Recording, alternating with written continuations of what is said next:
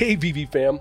We are currently traveling for the next week, so we won't be able to provide a detailed Hot or Sell video for this comic drop. But we'd like to drop some quick insight and also our final verdict. Tomorrow we are getting Werewolf by Night number 32, the first appearance of Moon Knight. Story by Doug Mensch, with art by Don and Howie Perlin, and cover by Gil Kane and Al Milgram. Mark Spencer, a former US Marine struggling with dissociative identity disorder, is granted the powers of an Egyptian moon god, and soon finds out that these newfound powers can be both a blessing and a curse. Moon Knight, starring Oscar Isaac, is now currently streaming on Disney+. According to Go Collect, Werewolf by Night number 32 is currently valued at $66,000 with a one-year average sale of $70,500.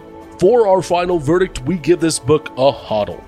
This comic is arguably one of the most popular comics of the Bronze Age and is absolutely on fire. This comic is a perfect example of an investment with a safe floor with big upside potential. Werewolf by Night number 32 is incredibly popular in the physical world, and if the show on Disney Plus turns out to be a big success, this will help the value of the comic reach new heights in both digital and physical format.